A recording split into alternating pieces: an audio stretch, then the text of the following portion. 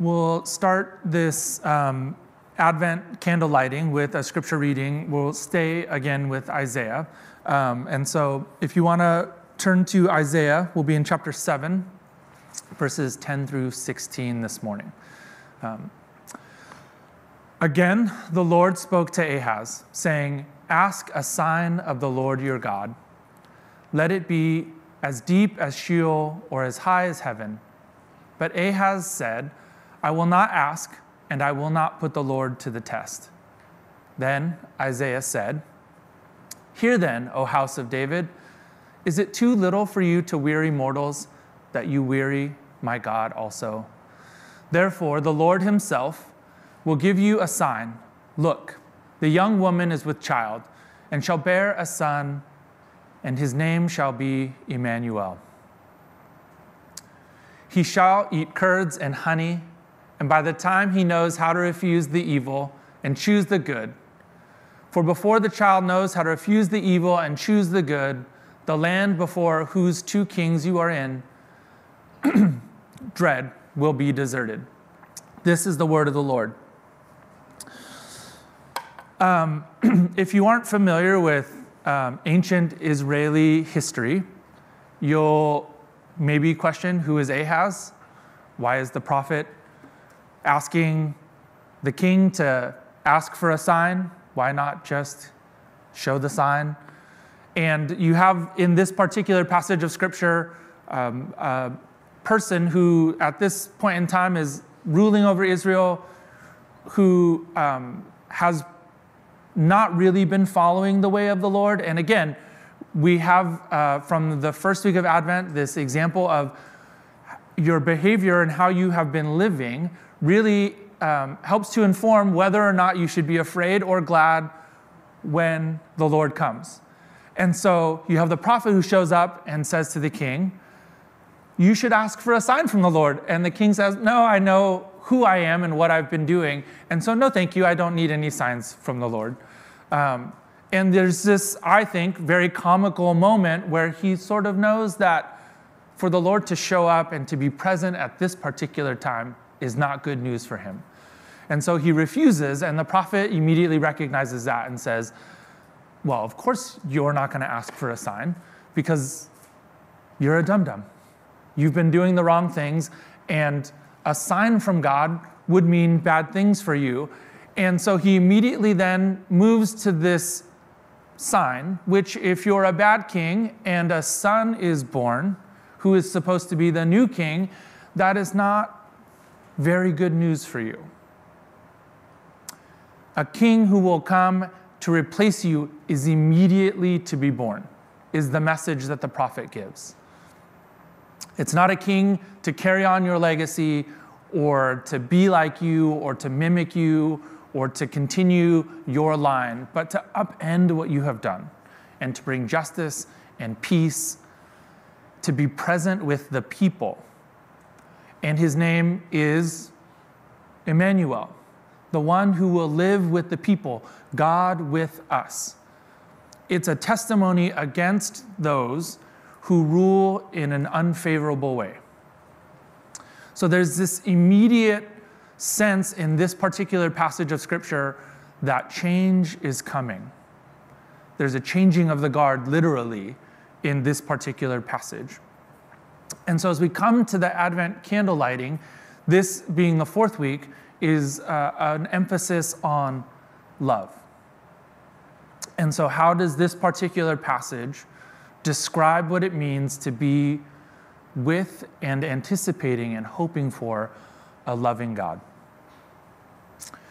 Obviously, for most of us, and something that we repeat often in this particular season of Advent, is the name and character of God, Emmanuel, one who is with us. I think often in this particular season of, and I'll ask later on in the sermon time for your own examples. So I'm going to give you this and then some time to think about it as we light the candles.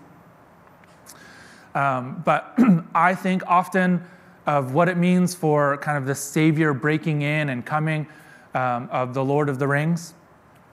And it's very beautifully rendered in the Two Towers movie. And you have this scene where there's the imminent collapse of goodness, and the orcs are sort of knocking at the door of Helm's Deep and about to break through, and it looks like all is lost. But they remember the promise that help is coming. So on the 5th day, at the first light, look to the east. And you have this really sort of epic moment where Gandalf is standing and the sun is rising behind him, and he says, "The king stands alone."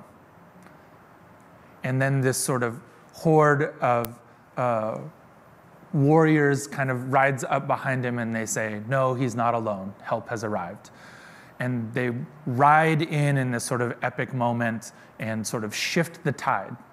And that's the same sense that this particular passage wants to give us, that for love to be expressed in a grand sort of way or in a minutia sort of way, there needs to be presence.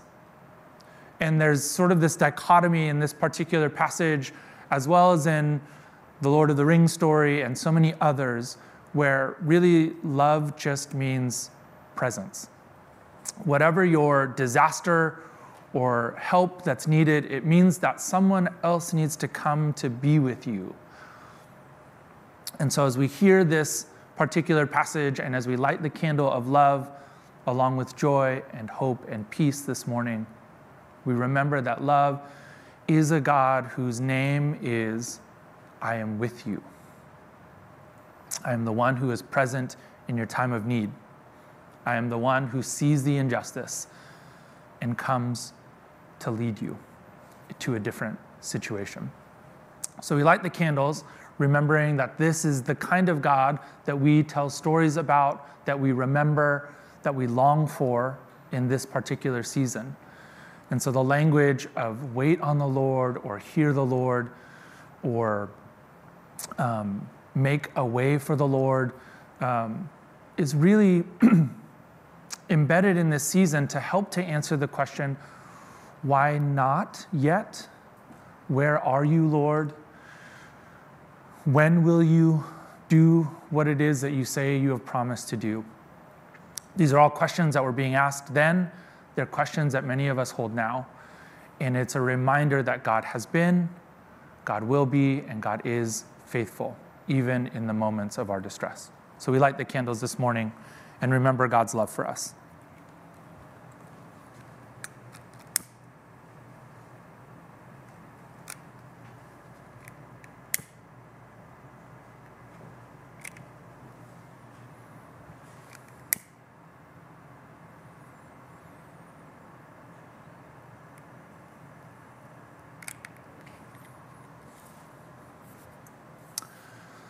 Last week when I was lighting the candles for our table church at Heirloom, I could not light the candles, and it took me a very long time. So this morning I was very nervous about lighting the candles. We will read a gospel portion of scripture this morning, but before we do that, or as we prepare to do that, as promised, I'm going to ask, what are, when you think of Savior narratives or stories about someone coming in to be present or to be sort of swift in administering justice, what are the stories? What are the images that calls to mind? What are the examples that you think of when we talk about stories of transformation, particularly in that saviorly sort of way?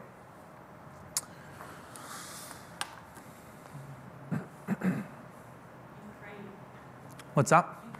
Ukraine. Very particularly relevant example this morning. What other stories do we think of? When I first started pastoring, I wondered, why am I here in this hospital room with this person I can't help at all? And the Lord finally, after a few weeks of doing that sort of thing, said, I can heal everybody in His presence, my presence. Pastor Tim was retelling a story of sitting with someone at a bedside and feeling helpless as the person wasn't immediately better or healed. and just being reminded that God spoke a word to him, that Jesus also, and God has also not healed everyone, and that being present was the call in that moment. So thank you for sharing that. What other stories come to mind?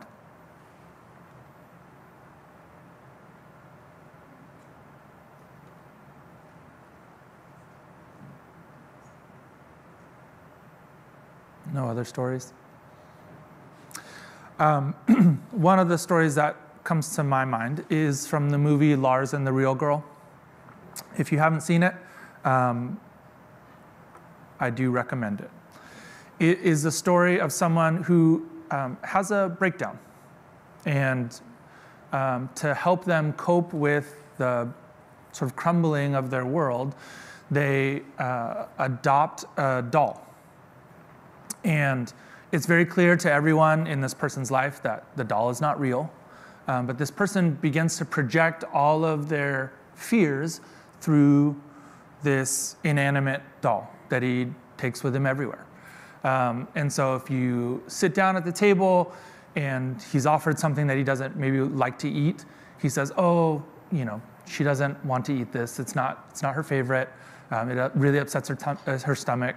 Or if it's late at night and he's invited to go out, oh, she's very scared of the dark. She doesn't want to go out.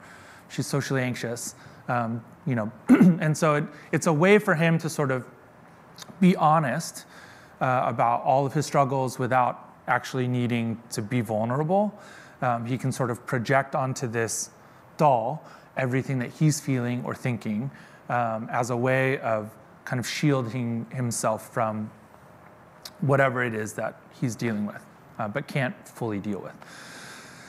And as he's surrounded and accepted by his family, by the people at the church, by the places where he works, and is given a place to be vulnerable and truly safe, he begins to sort of let down his own guard, and the doll gets more comfortable. But eventually, he gets to a place where he really has to deal with his own breakdown. And the doll gets really ill. And it's obviously a metaphor for sort of his need to project everything through this doll. And he's saying the walls are coming down, and she gets really ill as the metaphor for his own sort of healing. She is getting ill, but he is becoming able to be himself fully. And so the doll is in bed, very sick, and these women come over from the church and they just sort of sit down and they start knitting. And there's this really significant moment in conversation where these women are just sort of knitting and present, as Pastor Tim was describing. They're not doctors, they're not bedside nurses, they're not able to really do anything for the doll to make her well. But they are present. And in the moment that he realizes that it really doesn't matter what the situation is, he's not alone, the main character, Lars, has the conversation, and he says, why are you here? Why are you just sitting here knitting? And the woman responds, that's what we do. We're here. Whatever the situation is, we're here. And so you have this sort of moment in the story, and it's very soft and it's very gentle, but it's very obvious that the community is going to be there in every situation, real or imaginary, whether you're projecting or you're able to really deal with whatever it is that's going on in your life. And you have this beautiful sort of transformation where it's okay for her to die and for him to fully be vulnerable and sad and to really wrestle with his own breakdown. And so that has become a really, I think, powerful, at least for me, story or way of like imagining sort of the more tender moments where presence is just enough, when it's enough. It doesn't always fix immediately in the way that we would want things to be fixed. but it is enough. And you have that thread, I think, running through some of this scripture as well, that God is present with us. And yes, be hopeful. Yes, desire peace. Yes, be full of joy with the good news. But also sometimes love is present even in all of the waiting for that to come to pass. So now we have this particular passage, and hear it with that in mind. From the Gospel of Matthew. Now the birth of Jesus the Messiah took place in this way. When his mother Mary had been engaged to Joseph, but before they lived together, she was found to be pregnant from the Holy Spirit. Her husband Joseph, being a righteous man and unwilling to expose her to public disgrace, planned to divorce her quietly. But just when he had resolved to do this, an angel of the Lord appeared to him in a dream and said, Joseph, son of David, do not be afraid to take Mary as your wife, for the child conceived in her is from the Holy Spirit. She will bear a son, and you are to name him Jesus, for he will save his people from their sins. And all this took place to fulfill what had been spoken by the Lord through the prophet. Look, the virgin shall become pregnant and give birth to a son, and they shall name him Emmanuel, which means God with us. This is the gospel of our Lord Jesus Christ. There's a couple things along with the story that I want to point out. You may have noticed in two, I think, distinctions in the translation from the Old Testament Isaiah passage and the New Testament Matthew passage. And that is, in the Isaiah passage, it just says a young woman shall bear a child. And in the New Testament passage, it says a virgin will bear a child. And there's some obvious translation stuff that's going on between Hebrew, which has a word that they use for young woman or maiden or damsel or young girl. And then in Greek, they have a very similar word, but it often means virgin. And so a lot of times the translations are different in part, not because they're misquoting the Old Testament, but because you're reading it in two different languages. So you have young girl or young woman in the Old Testament, and then you have virgin in the New Testament. And there are lots of discussions about Mary and all of that can be had, but just know somewhere in your brain that they're not misquoting the Old Testament scripture. They're just quoting it in a different language. And so there's some translation stuff. And then secondly, you'll also notice in a lot of the Old Testament scriptures, when they talk about Emmanuel, they use an I, which is the Hebrew way of spelling God with us. And in the New Testament, they use Emmanuel, which is the Greek way of spelling it. So again, you have just these little translation things. It is not meant to necessarily imply anything different about the character of God, but there are, again, these little translation things. And I point that out because I know that some people, as they go back and forth or are reading and comparing, can sort of get stuck on the minutia of these things. But I want to point that out so that we can focus on the overall sort of understanding of why this particular passage continues to be meaningful to us. Both in the Old Testament passage, again in the Matthew passage, and for us. I really loved the way that one of the commentaries put it this week.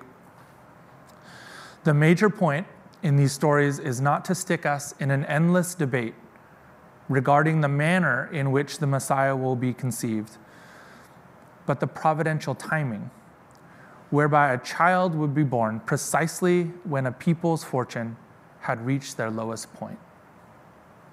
This particular scripture remains significant for us and in this season because for many, this season can be heavy.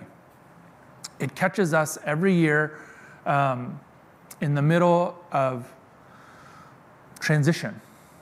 And some of that is just the cultural rhythms we've built around Christmas to be preparing not only for the birth of Christ, but also for hosting family or hosting guests or traveling. Some of it is the busyness and the rush. Some of it is the longing to be with family who's no longer with us. Some of it is unmet expectations and singleness or loneliness.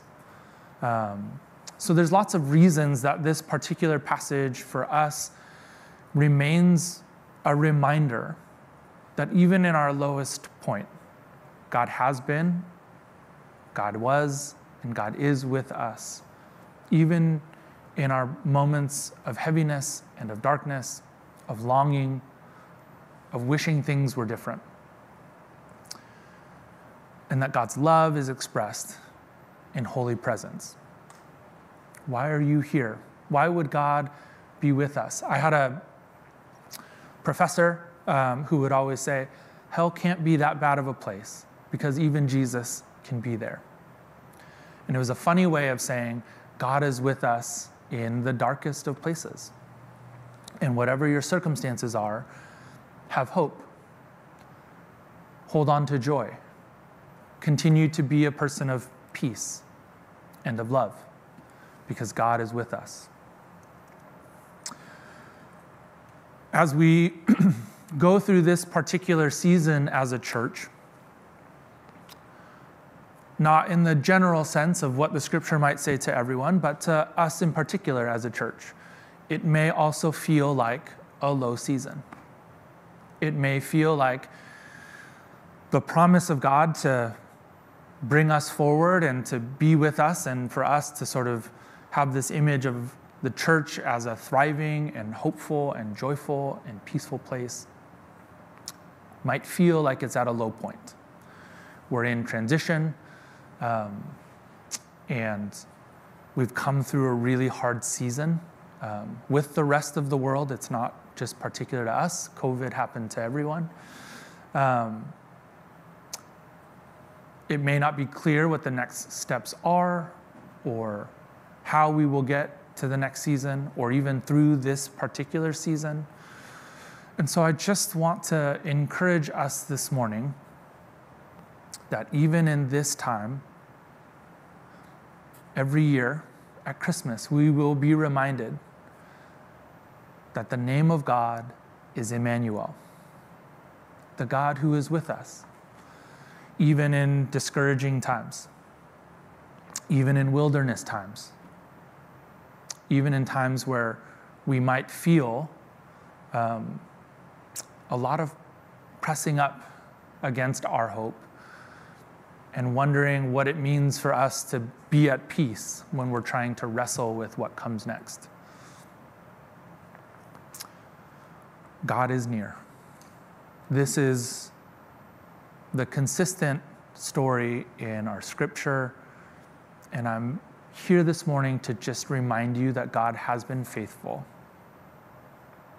God is faithful in this moment, and God will continue to be faithful. The prophet, Isaiah, the gospel writer, and even me, as someone who is just merely here to say, I'm not here to be the expression of the work, but we are the people to whom God is coming. It's a very strange place to be. I'll admit that as a pastor, to lead or to proclaim something when you're not really sure what comes next. And yet, this is the task for all of us. Not only to proclaim that God is coming, but to be assured and to find rest even in this particular season. My pastoral advice to us for the next couple of weeks, as we have our Christmas service and Pastor Albert will preach, and as we move to the new year, will be to rest and to rest in an assurance. When you might feel discouraged, to return back to this scripture or the scriptures that we've reread over Advent And to remember, again, as I said in our first week together, it is okay to have questions. It is okay to be burdened, and it is okay to wonder and to ask God, what's going on? Where are we headed? What is required in this season? What does it mean to prepare the way for you to be in this community? What does it mean for us to be together? It is okay because the answer in various situations in Scripture, whether that's a bad leader, whether that's under an oppressive regime, whether that's being liberated in the desert and sort of wandering around on their own, the consistent message is that God's name and God's character is to be with us. God's name and God's character is to be with us, even at our lowest point. To go through church transition, hopefully isn't the lowest point either. I also would point out that we can have some perspective. There are many difficult things about seasons of transition. But we have endured, just as a congregation, much more meaningful personal things side by side. And that this too is something that we can get through together. But this isn't the hardest thing most of you have gone through as individuals or as a congregation. And so yes, this is a hard season, or it might be a hard season, but it's not the lowest. And so I would, again, encourage us to remember the times where we walked through difficult things together, through illnesses and deaths, through births, through transitions in our families, through separations. God has been present. And sometimes the presence of the other people sitting in this room has been enough. When we were talking to our kids about coming back and just coming with us to visit and to be here, we got to remember the many times you have been with our family. I remember one maybe lighter moment. I was ill, we had young kids, Meredith was at work, and the Rowanzons came over to bring me soup. And I had a fever and was not appropriately dressed. But if you've been to the Sunnyvale parsonage, there's a window right at the kitchen. And so there was no way for me to get from one part of the house to the other part of the house to be appropriate. So I had to call Rich and say, don't stand by the window, please. I was just in shorts. It wasn't a big deal. But it was just a funny moment where I felt terrible, but I knew that I was loved and they were just present. It was enough. And as the Rowanzon kids were walking in, I was telling our kids about, in those early years with kids can be difficult, and Rich was so kind, and we would just go to the park almost every week. And we would take pictures or chat or just, he was present, and it was enough. I didn't need a whole lot more than just somebody else to just say, like, my kids are a little bit older, this too shall pass. This isn't the lowest thing that will ever happen to you. You will have harder days, even as a parent. But just getting through those initial sort of moments where you're just like, I don't know what I'm doing. And this is harder than I imagined. But it was enough. So that statement of it gets worse? It can get worse. It can get worse. Okay. And it can also be better at the same time. I recall sitting in my office whistling, and Carol Van Buskirk came in and said, my dad used to whistle.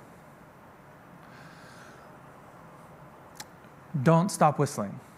It makes me sad, and it makes me remember him, but don't stop whistling, because it's a good memory, hard as it is.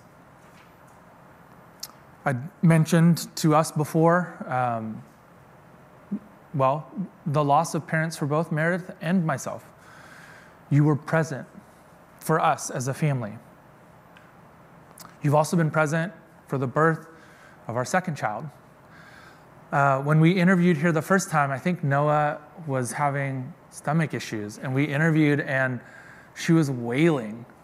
And in a moment that could be like really stressful, it wasn't embarrassing. There was nothing to be really embarrassed about, but it was kind of stressful. You're interviewing, your spouse is there, your child is there, and your child is not feeling well, and she's like screaming in the other room.